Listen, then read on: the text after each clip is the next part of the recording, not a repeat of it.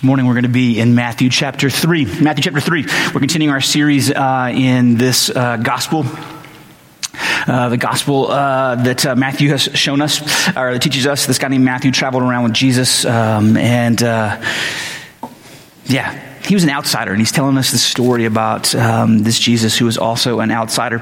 So in Matthew 1 and 2, we've already covered those chapters. We are still in Matthew's introduction, by the way. It's going to last for a little bit longer. He's introducing us to who Jesus is. And he starts off by introducing us, hinting at, just saying outright, really, but in this veiled way, that Jesus is a king, right? He gives us this line, this pedigree. He is of Abraham. He is a descendant of this person, David. He is this promised king that everybody has been looking for. But he's not a king like anything we've ever seen before, right? He highlights that because he sets up what happens with Herod, this worldly king, this powerful king who just had so much money, so much influence. And Jesus is born in this guy's backyard, right?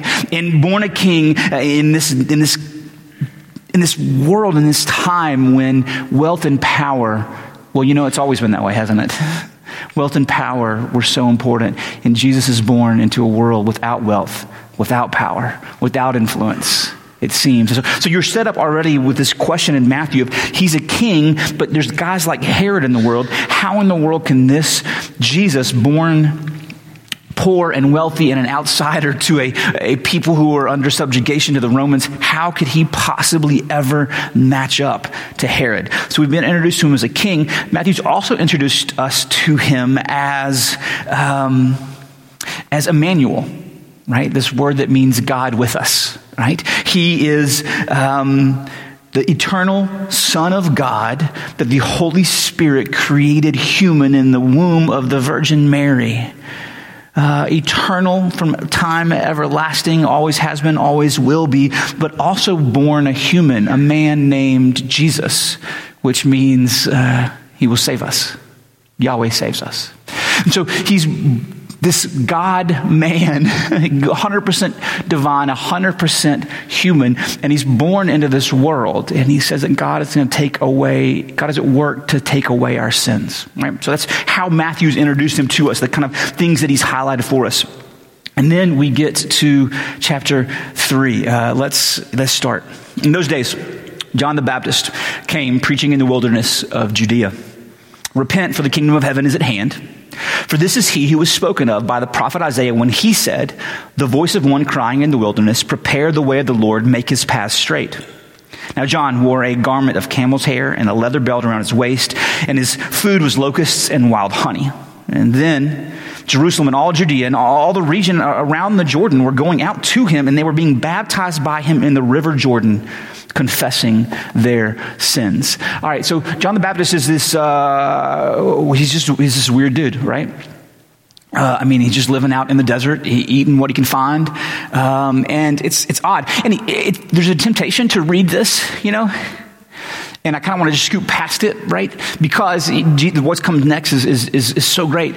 But here's an interesting thing. It seems important. As a matter of fact, John's ministry was so big. There's this ancient historian that everybody refers to, a guy named Josephus.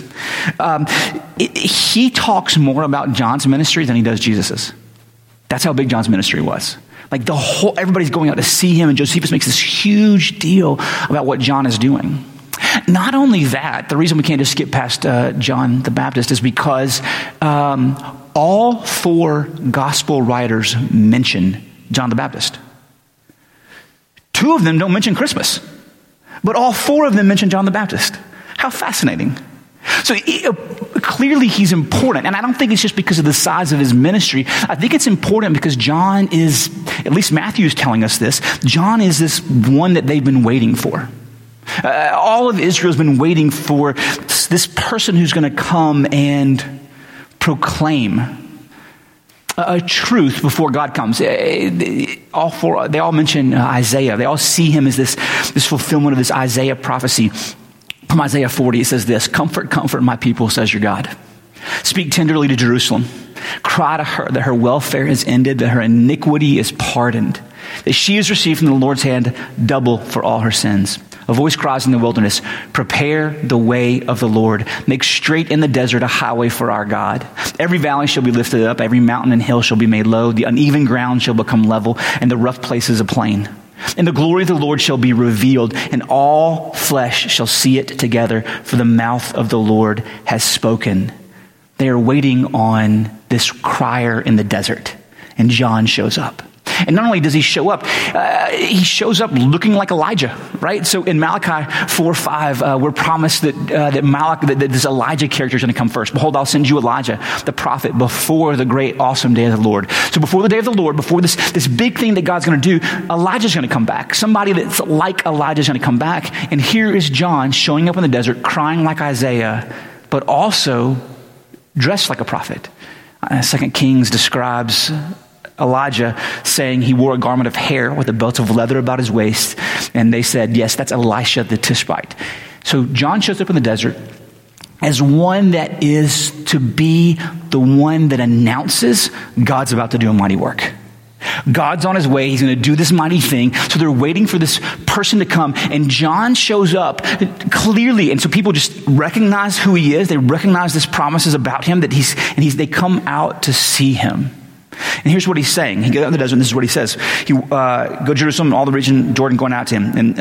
And he was saying this, repent, for the kingdom of heaven is at hand. So he has this message. Hey, it is urgent message, right? Hey, something's about to happen, and here's what you need to do. You need to repent. You need to stop living the way that you're living, stop the orientation of your life, and completely turn it around. And here's why you need to do that. You need to change the way that you're headed, change your thinking and feeling, the things that you rely on, and instead turn it around and return to God. And here's why. Because he's coming. That's his message. God's day is at hand. You need to repent because this is happening. And so people are just coming out in droves. And they're coming out to the Jordan, right? So that's where he is. He's there in the Jordan baptizing people. The last time, or the big story that we kind of think of the Jordan River is this guy named Joshua, way back, a long time ago. This guy named Joshua, right before they crossed out of the desert and they crossed into the promised land, they had to cross the Jordan. And here's Jesus at the Jordan, here's John at the Jordan baptizing. The symbolism is to communicate. Matthew's trying to communicate to us that just like they were about to go into the promised land, they were about to be saved and rescued and brought into the promised land, an even bigger promise is about to come to be. We're at the Jordan again. Another promise is happening. And John is there with all of this messianic imagery, just all this amazing stuff happening. People, it's just a big revival. People are coming out to him from all over to be baptized, and he's baptizing them. And what he's saying is that God is coming to rescue us. So God is coming to rescue us. So you need to get prepared. Make straight the way of the Lord. So when kings would travel, when kings would arrive, it was best if you were a small city, if you were a town, and a king was coming to arrive, it was best to get your house in order, right? Make straight the paths. All the damaged roads, they need to be fixed up, right? Because he's going to come. All the ways that would prevent him from coming into the city, you need to get that straight. And so he's using this imagery, he's using this language to say, hey, God is coming. What are you doing to prepare for this? What parts of my life do I put up barriers in? Yeah? Hey, where are you putting up barriers to this king? He's coming whether you want him to or not. Best to let him know that he's welcome. And so that's what's happening. He's coming out there and he's preaching this message of repentance. He's telling them what to do. Hey, listen, it's just not that you're supposed to go, yep, I've done that. It's that, hey, I want you to be baptized. This image of the washing away of sins. Also, by the way, a new thing. Nobody's really ever done it this way before. I mean, baptism existed, but not like this. I mean, even the Jewish people would baptize, but they baptized Gentiles that wanted to become Jewish. And he's calling Jewish people to be baptized and saying, like, you too need to be baptized. So he's calling them to repent. He's calling them to come up there. And here's what you need to do. You need to repent and then do this thing. I want you to engage in this activity of being baptized, this image of being washed away, but also of putting to death sin in your life. I want you to proclaim what's going on internally with this external sign. So people are coming out to him, and that's what's happening. He is basically screaming that they have to get right, because God is coming. You violated God's law. Get right, because he is coming. part of this is not just the being baptized, and part of it's not just the repenting, but a critical part of repentance is confession. It says that he's baptizing them as they confess their sins, and he's baptizing them. Confession is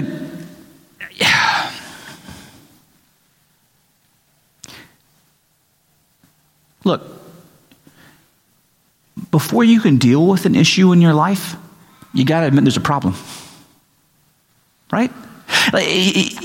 Before I can make any kind of change, I have to say, here's the problem.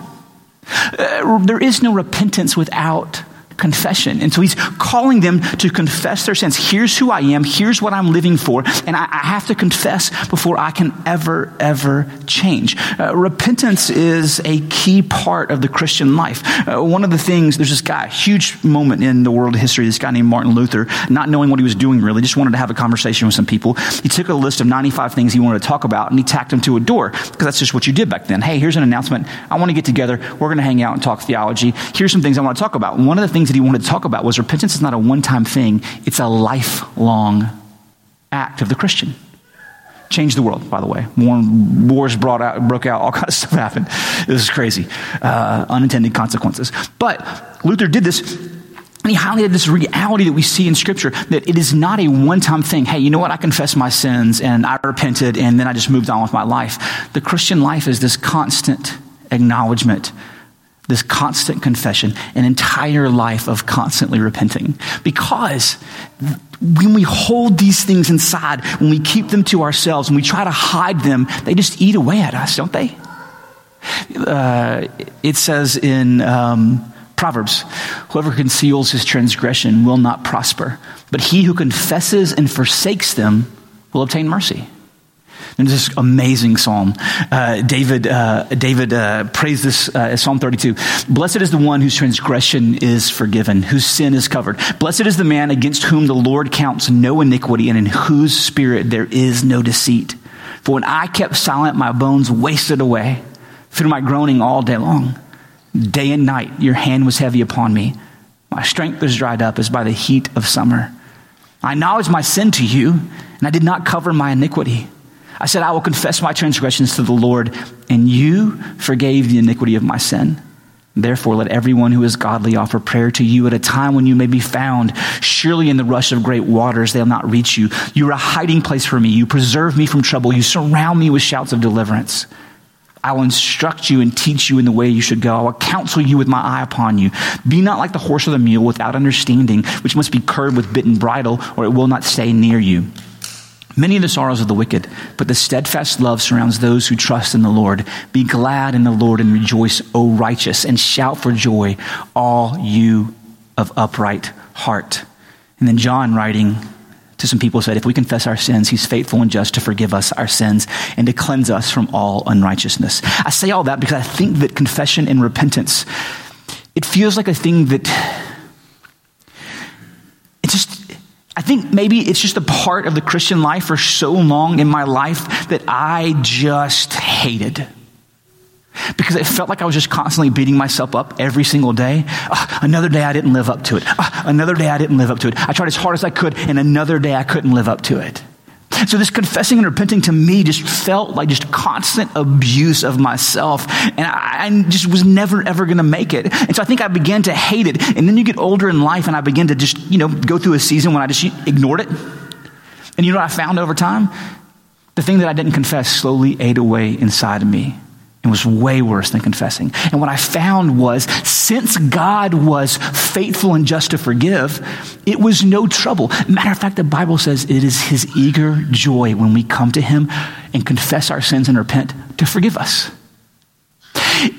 Repentance, I think that growing in maturity in Christ, when you're young and you first start walking with Christ or young in the faith, there's this tendency when you slip up to withdraw and to hide and to feel bad and to just not talk about it, not think about it. Maybe it'll go away. We want to pull the covers up over our eyes and pretend like it's not happening. And as you grow up in faith, the more and more and more you learn, the more and more you run to Christ, the more and more you learn how much he can be trusted. And when you stumble and fall, you jump up and you run to your Father because you know what he's like.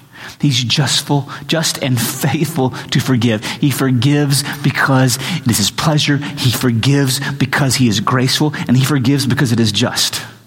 It's just for him to forgive because Christ has paid that price for us.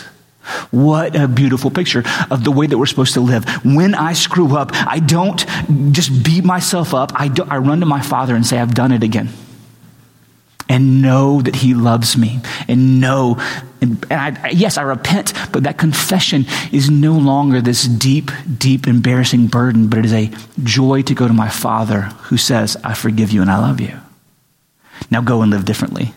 Go and live better, right?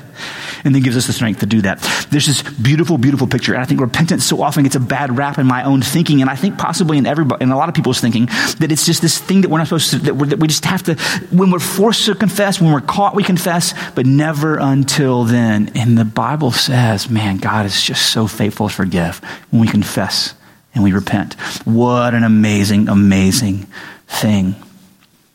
So here's what's happening. He's teaching these things and he's preaching this stuff and he's baptizing people. And then this happens. Making a big ruckus. Verse 7. He saw that many of the Pharisees and the Sadducees were coming for baptism. And he said to them, well, so hold on a second. So John's out there saying, listen, you guys are doing the wrong stuff. You're not acting right. You need to act right. Right? You're following the wrong things. You're pursuing the wrong stuff. You're going after the wrong things. You need to act right. And so here come the religious people, right? So you're like, these are John's people, you would think, right? Like these are the people that are very, very serious about how people are supposed to act, right? They're very concerned about it. So they show up and you're like, oh, good. They're here to back up John. Saw many of the Pharisees and the Sadducees were coming for baptism, and he said to them, you brood of vipers. Well, this doesn't go how I thought it was going to go at all. Which is not a way to start a movement. Anyway, you brood of vipers, who warned you to flee from the wrath to come? Bear fruit in keeping with repentance, and do not presume to say to yourselves, we have Abraham as our father. I tell you, God is able from these stones to raise up children from Abraham. Even now the axe is laid to the root of the trees. Every tree, therefore, that does not bear fruit, good fruit, is cut down and thrown into the fire. This is a little confusing. Here's why this is a little confusing to me. These very serious, these very sophisticated religious leaders show up. So Matthew's already told us that Jesus is not like the earthly kings. He's not like that. There's no life there. He's setting us up for the contrast between the worldly powers, the worldly authorities, the worldly way of managing life, of controlling things, that we manage our life by how much we can hang on to and what we can manage of our own strength. Yeah? That's the worldly way. That's Herod's way. Yeah? So the other way is then what? It's the religious way, right? So here the religious people show up, and he's been calling people to repent and act right, and the religious people show up, and John calls them names. He calls them names. And was like, what are you even doing here? And he calls the religious people to repent.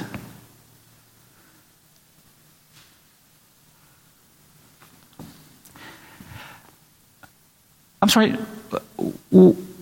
what then am I supposed to do? If I'm not supposed to be like the Pharisees and the Sadducees, these very, very some of them were just so concerned about. Imagine someone who loves rules so much, they take the rules and look at the rules and go, you know what I'm going to do to help me keep these rules? Make more rules. That's these people. That's what they're like. These are rule followers, and they show up and he lays into them and says, listen, you guys don't have it either. They're coming out, who knows, whether just to see what John's doing. Maybe they're going to be baptized just because they think it's the right thing to do for image. Who knows what's happening? But John begins to lecture them about who they are and where they come from. You brood of vipers. What he says is this: you guys sense that the fire is coming and the trees are being cut down, and you're just snakes that slithered away from the judgment that's coming. Oh. Somebody gave him a copy of How to Win Friends and Influence People. John lays into their pride. He is offended by their pride. See, here's the deal. If we don't have enough in our own power and our own strength to manage our life, if we don't have enough skill to make sure life goes good, we can at least manage to control our behavior sometimes, yeah? And that's what you have these Herods who are controlling everything, building huge palaces, and they have that kind of power. And then you have the religious leaders that are using their authority over people, their good behavior, their pride in their good behavior to make sure that they're okay. And not only that, they're also really proud of who they are and where they're from. They're descendants of Abraham. And so he's like, listen, man, it's not your good works that are going to save you. You guys are arrogant and prideful. You need to actually live lives that actually look like repentance instead of just walking around being cocky jerks about how good people you are. Also, by the way, I don't want you to think for a second that just because you're descendants of Abraham, that's going to save you. Won't work. God can raise up new ones. He doesn't need you.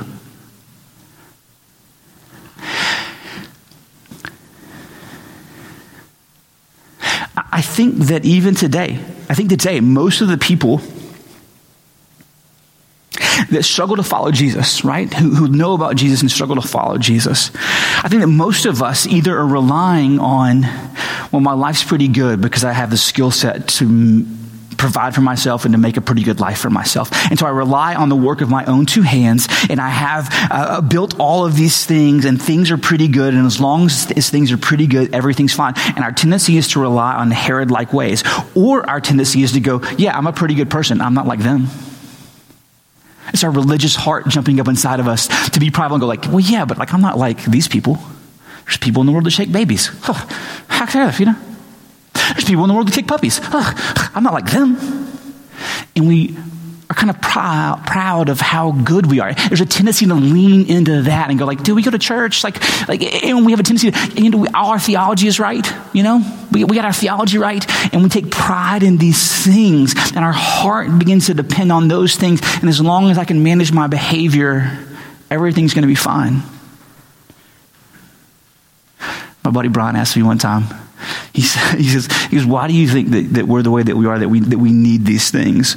And I said, Brian, I know that I need these things. I think you too, because I've had the good fortune of nearly destroying my life many, many times.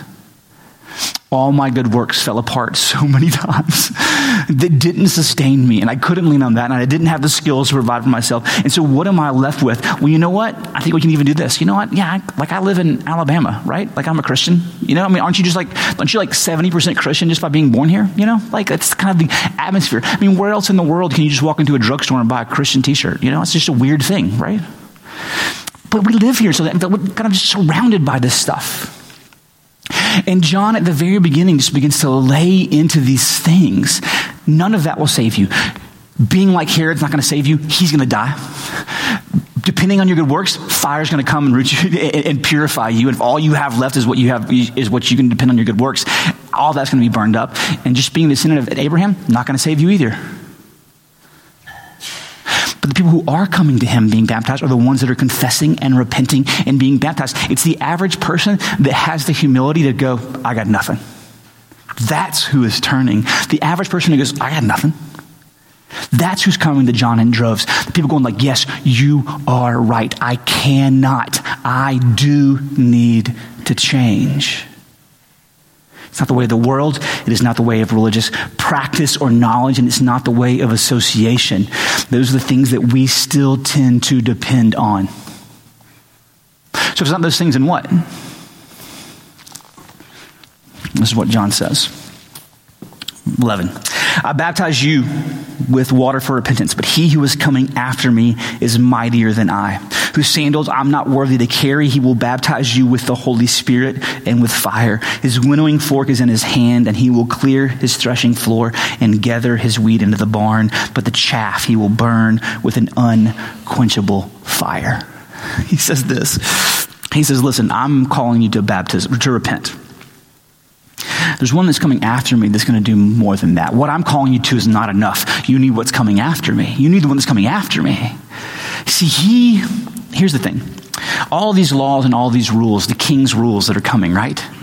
They are so good and so necessary. And I think that we have a tendency to look at the rules and look at God's judgment on our keeping up the rules. At least I do. I don't want to put this on you, but the way that I tend to think about it is, in an unhealthy way, is that God has all these arbitrary rules and he's just like waiting for me to trip up and then he's just like annoyed with me constantly because I just can't do it, right?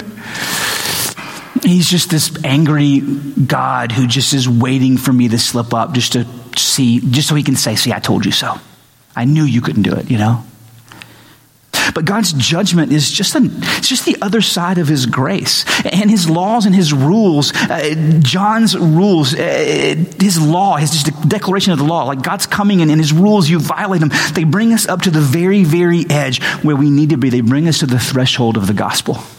John says, listen, we've all failed. You have to acknowledge that or you can't take the next step into the gospel. We've all failed. What then do we do? If I can't depend on my own ability, if I can't depend on religion, if I can't depend on where I came from, what do I depend on then? There's one that's coming after me that's going to do something. He's going to baptize with fire and the Holy Spirit. He's going to make you new inside. This is what he tells them. There's something else besides what I've told you is what he says. And then this happens. Unquenchable fire. Then Jesus came from Galilee to the Jordan to John to be baptized by him. And John would prevented him, saying, I need to be baptized by you, and you come to me? And Jesus said, let it be so, for this is fitting and for us to fulfill all righteousness. And then he consented.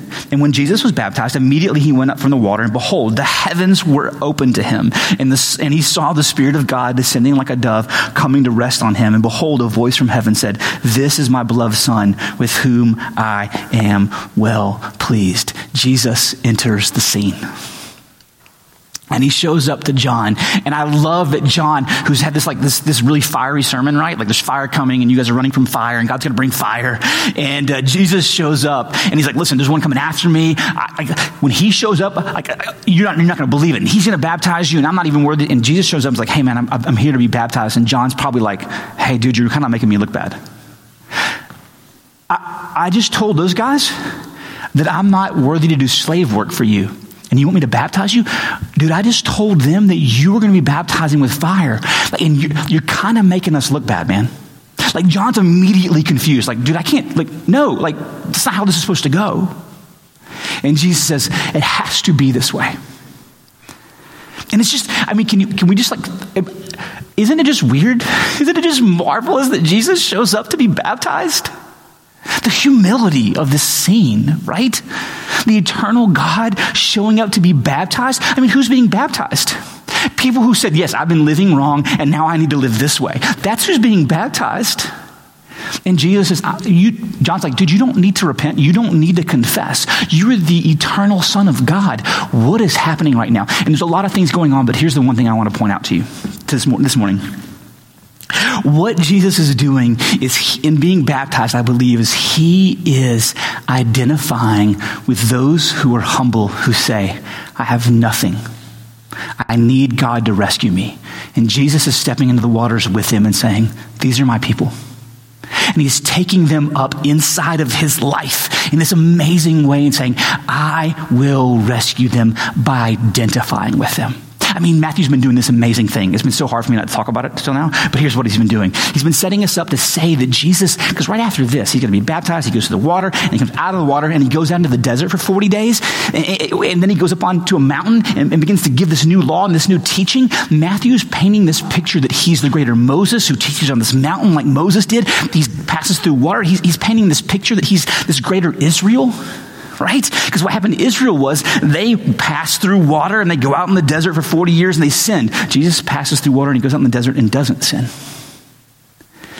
He's saying that all that his original son, Israel, was supposed to be, all that it was, Jesus is saying, I am so closely identifying and becoming human by going through what they're going through. I'm so closely identifying with them that those who will have me, those who faith are joined to me, those who recognize, who come up to the threshold, the law brings them to the threshold and they say, what then shall we do? And the answer is, have faith. Those who step into that faith in Jesus Christ are so united to him that what can be said of him can now be said of them. That is how tightly unified they are.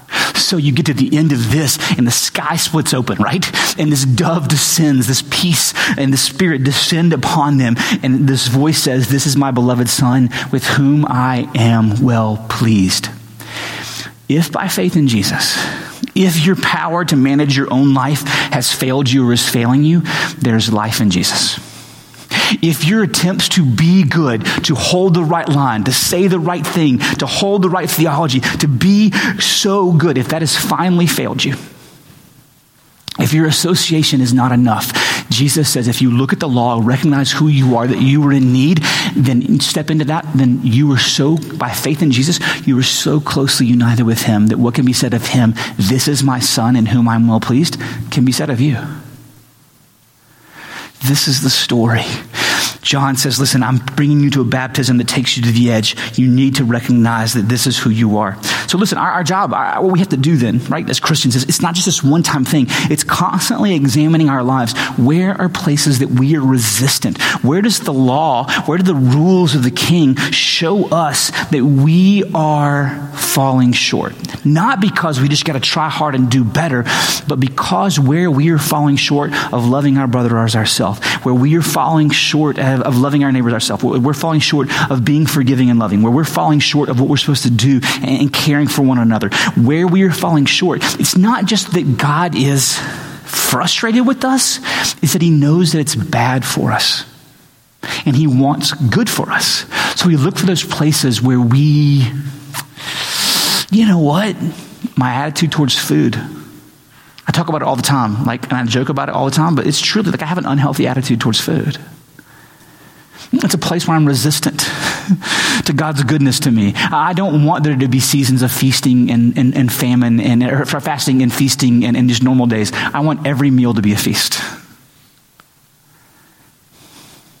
My attitudes towards gossip, it's the South, right? We got a couple permissible sins, right?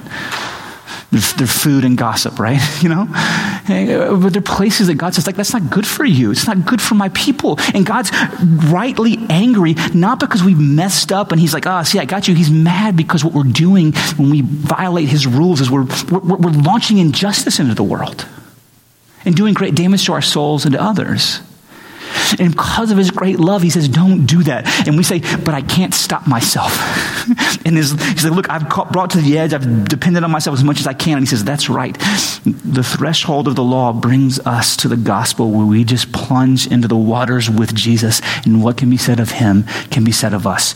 Our life then becomes just this constant confessing and a life of consistent confession and repentance of places where we are bringing injustice, lies, into our own thinking and feeling and into the world. It is this beautiful gift of this one who came and so closely identified to us that he lived the life that we couldn't live. He died the death we never could have died so we could have the eternity that we never deserved. But he does.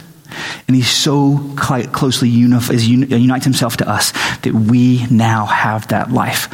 What a gift to wake up in the morning and go, hey, tomorrow morning when you wake up, no matter what you do this afternoon, when you wake up in the morning, if you have faith in Christ, if you are pursuing him, if you confess and repent, tomorrow morning when you wake up, you are so closely united to Christ that what can be said of him can be said of you. And then tomorrow when you screw up, right? Whatever it is that happens, when you don't love like you're supposed to love, and when you do the things you're not supposed to do, and you don't do the things that you're supposed to do, all that will happen tomorrow in your heart and your thinking, when you believe lies, that the most important thing about you is what's been done to you, or the worst thing that you've ever done is the most important thing about you. When you begin to believe those lies, you can return to the gospel and say, nope, that's not true. The most important thing about me is what has been declared true of Jesus. That's so much better than trying to climb the ladder. It's so much better than just trying to be good. It's so much better than depending on where I came from. It is depending upon a Savior who has conquered death and hell. This is the gospel. And in his introduction, we haven't even heard Jesus' great teaching yet, and Matthew is already setting us up for all of this. What a gift.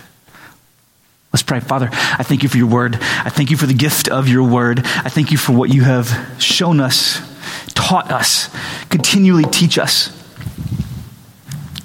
I just pray that